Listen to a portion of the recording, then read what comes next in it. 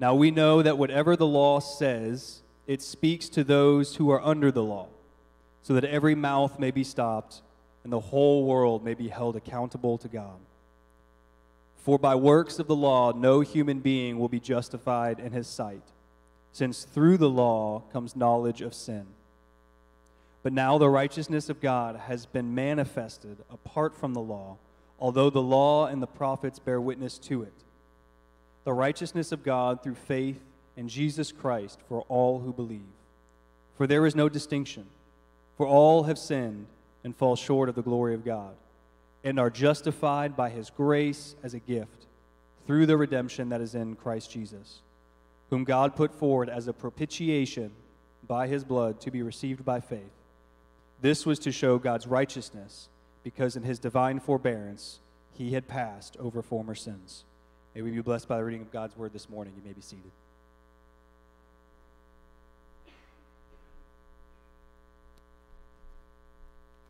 Good morning again and Merry Christmas. Here we are concluding our series in the Advent season. The Advent season started in November, takes us all the way to Christmas. Today's the last sermon in the Advent sermon. This sermon is called The Gift of Righteousness. We've looked at the Advent and how the Advent of Jesus have brought us gifts. And ultimately now we will finish here with the gift of righteousness. It's without righteousness, you cannot be in right relationship with God. And so we need the righteousness of God to be given to us, to be put onto us, to have eternal salvation. And so that's what I'm going to look at this morning. We're going to look at three things this morning in this text. Those three things are the imperfect law, the perfect promise, and the perfect gift.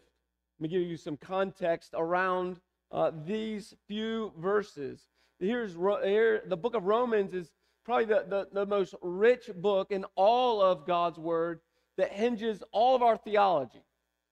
All theology can really be found in the book of Romans. And so Paul is writing this book to the Christian world to let them know what we believe to be true about God. So everything hinges in this book for us. And so what Paul is doing here in Romans 3, one day I'll talk through Romans. It will probably take me 10 or 11 years. That's why I haven't decided to do it yet. One of the greatest theologians ever to walk the planet. He started for 20 years and never finished. And I'm like, man, I'm not that wise, that smart, or that godly. So I'm like, that is a book I don't want to tackle just yet. Maybe when I get more gray hairs. But here in Romans chapter 3, Paul is talking about the righteousness of God. But what he does first is to show humans, mankind, the need of that righteousness. And he starts off and he borrows some scripture in Romans chapter 3. We know the passage well. He says this in Romans chapter 3, verse 10. None is righteous. No, not one. No one understands. No one seeks God. All of us have turned aside. All of us together have become worthless. No one is good. No one does good, not even one. He says we all have open throats as graves. We use our tongues to deceive. He goes on to say this.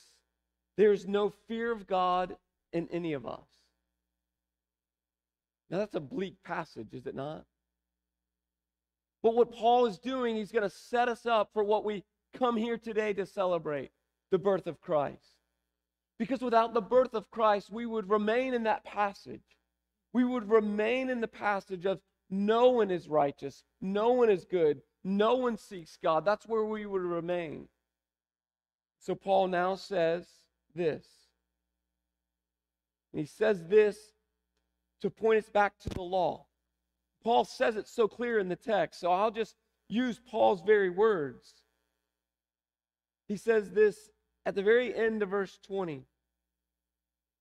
He says, there is a law. God has given us the law.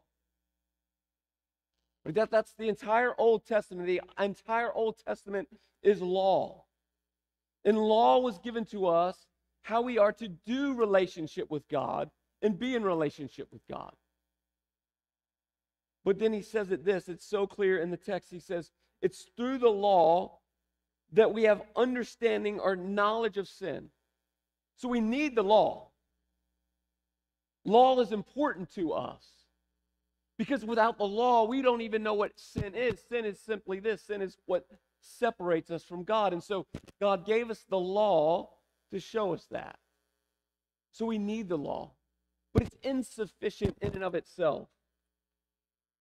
And that's what Paul is saying in the first verse. He says this, now we know that whatever the law says, it speaks to those who are under the law. What he's saying in that text is this, all of us are under the law.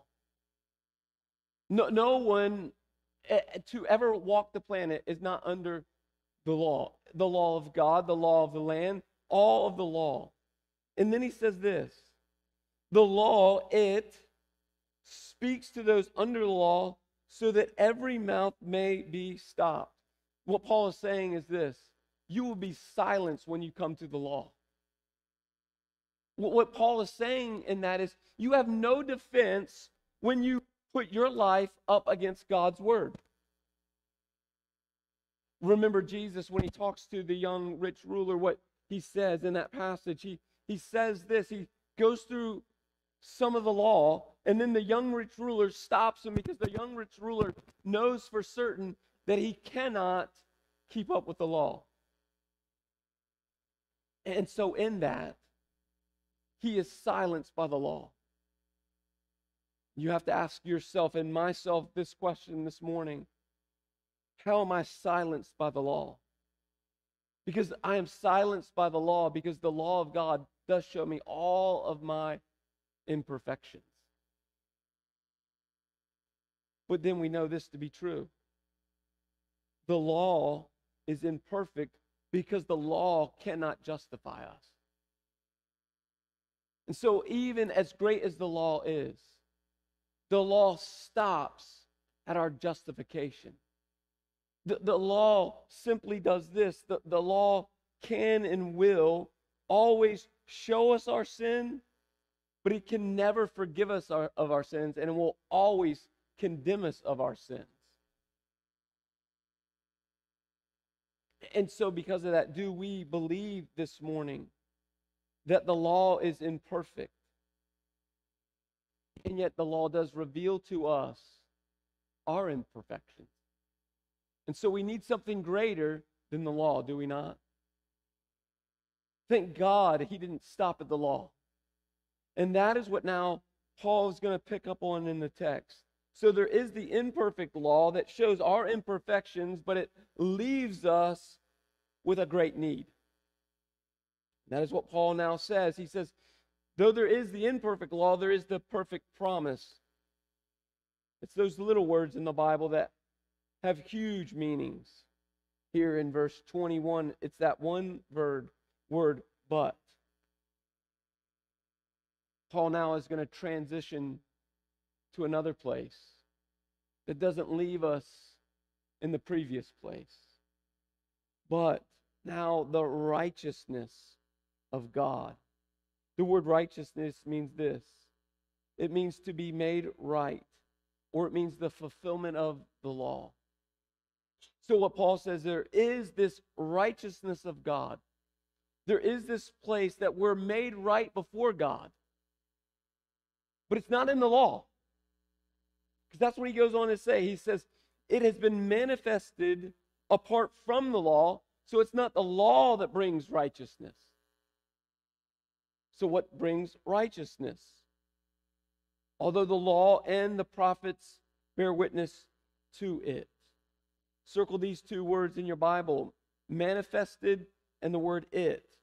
What was manifested and what is the it that was manifested? You have to ask that question.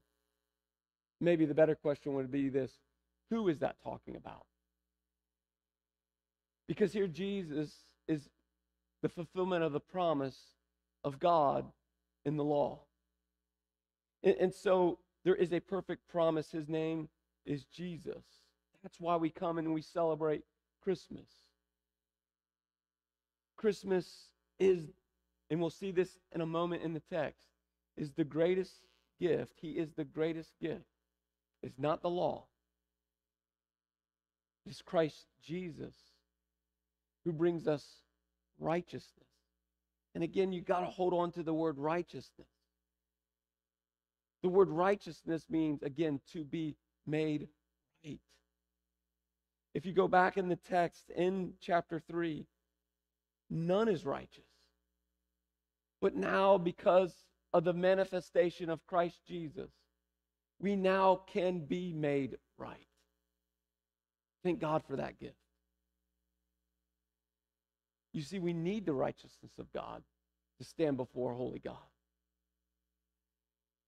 Without the righteousness of Christ, and he's going to say this later in the text, we won't teach us this morning, though. He says he is the propitiation for our sin. He is the one that takes on our sin. He is the one that now pours his righteousness onto us. You see, without the righteousness of Christ, you cannot stand before a holy God. Because all that you and I bring to the table before a holy God is our sin. And God opposes sin. In God's opposition to sin, he says, I will bring wrath upon sin. And so if you and I, without the righteousness of Christ, walk into the throne room of God, you and I would be obliterated in that moment because of our sin. Whether it's you stole a cookie or you killed somebody. Sin is sin is sin is sin. That's what Paul is saying. All of us have sinned and have fallen short of the glory of God. You cannot stand in God's glory with your sin. That is what Paul is saying. But there is, again, that perfect promise, Jesus. Now let's look this morning at what that perfect promise does. Because you can make promises, but if they don't come with gifts, they're not much of a promise, are they? They're kind of empty. And now he's going to say, there's the promise, but there's a gift in the promise. The righteousness of God through faith in Christ Jesus to all believe. He goes back and says in verse 23, don't forget, all of you have sinned and fallen short of the glory of God. It's not your righteousness. It's what God has done for you. And then he says, this is what God has done for you, even in your fallenness, because you're a belief in Christ and what Christ has done for you. He says this, you are justified by his grace. That is a gift. Justification is simply this.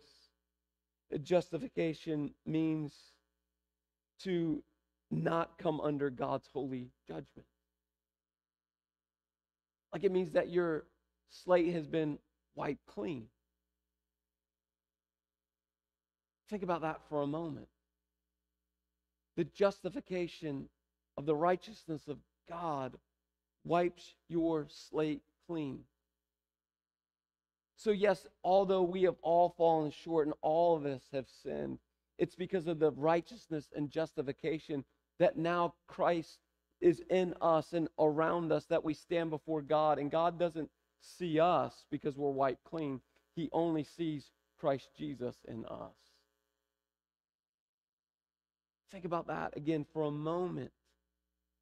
Again, all that you and I, apart from Christ, bring to the table is our sin.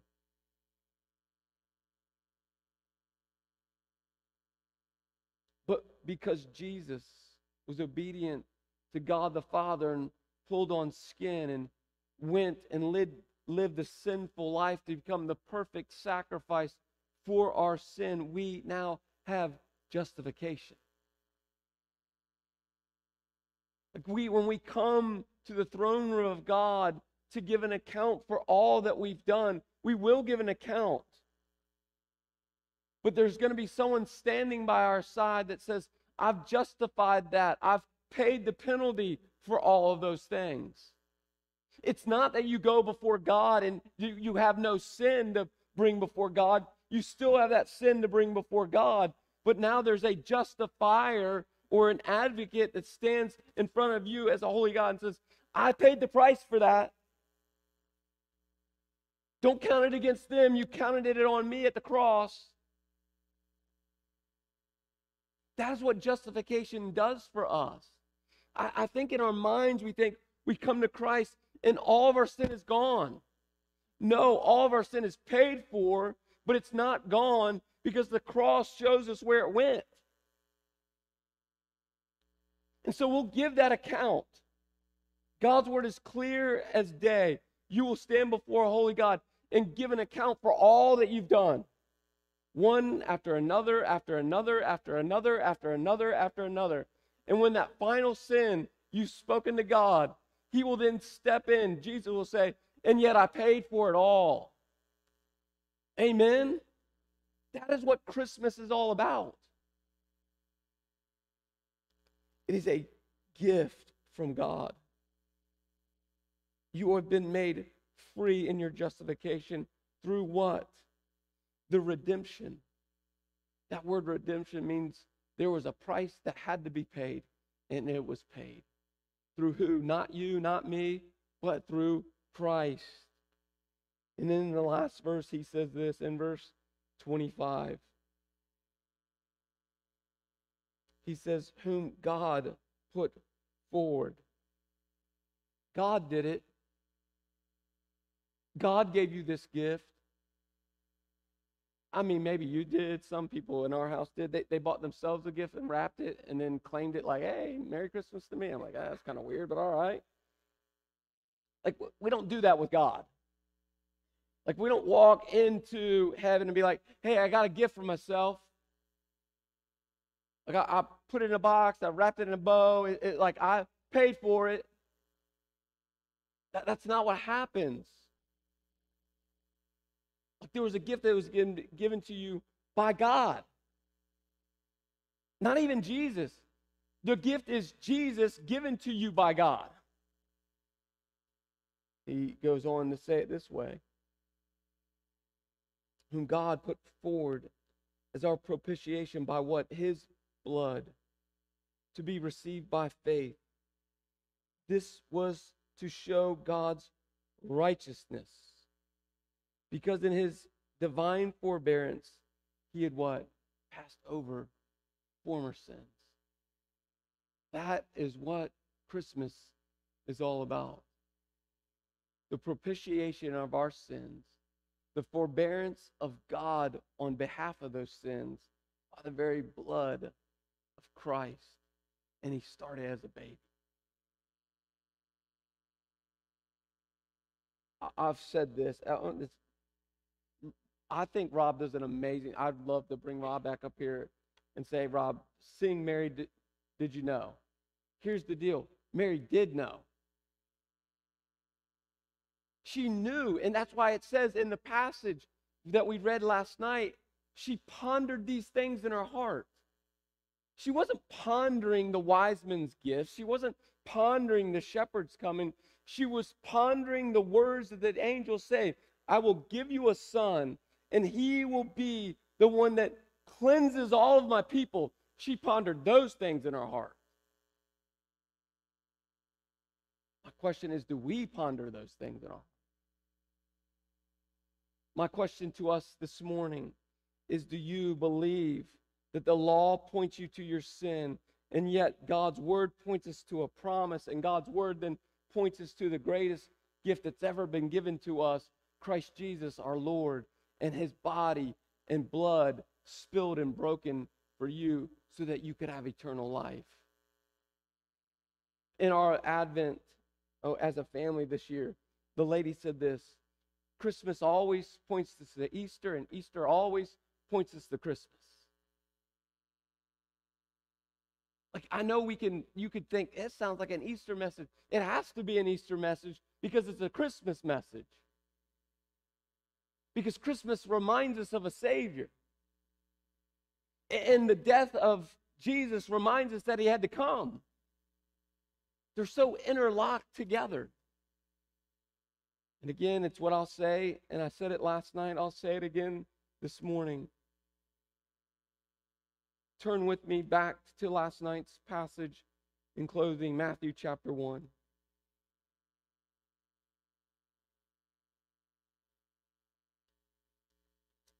This is what the angel said to Joseph. In Matthew 21.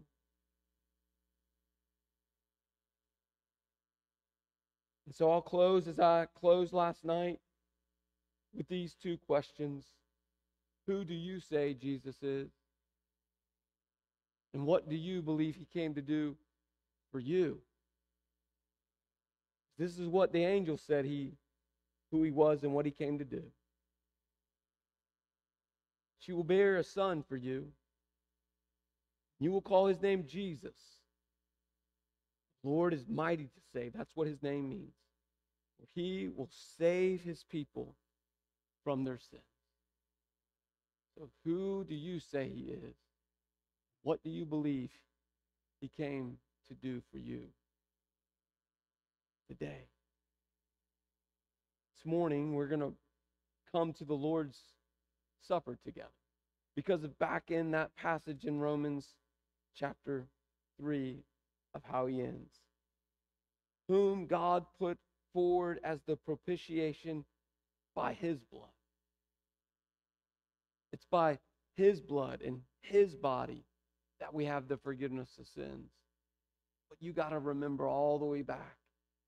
He came as an infant, willing, ready for his body to be broken, his blood to be poured out for us. Let me prepare our hearts for the Lord's Supper.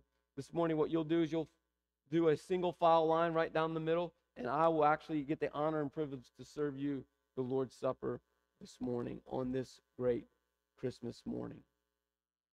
Let us pray and prepare our hearts.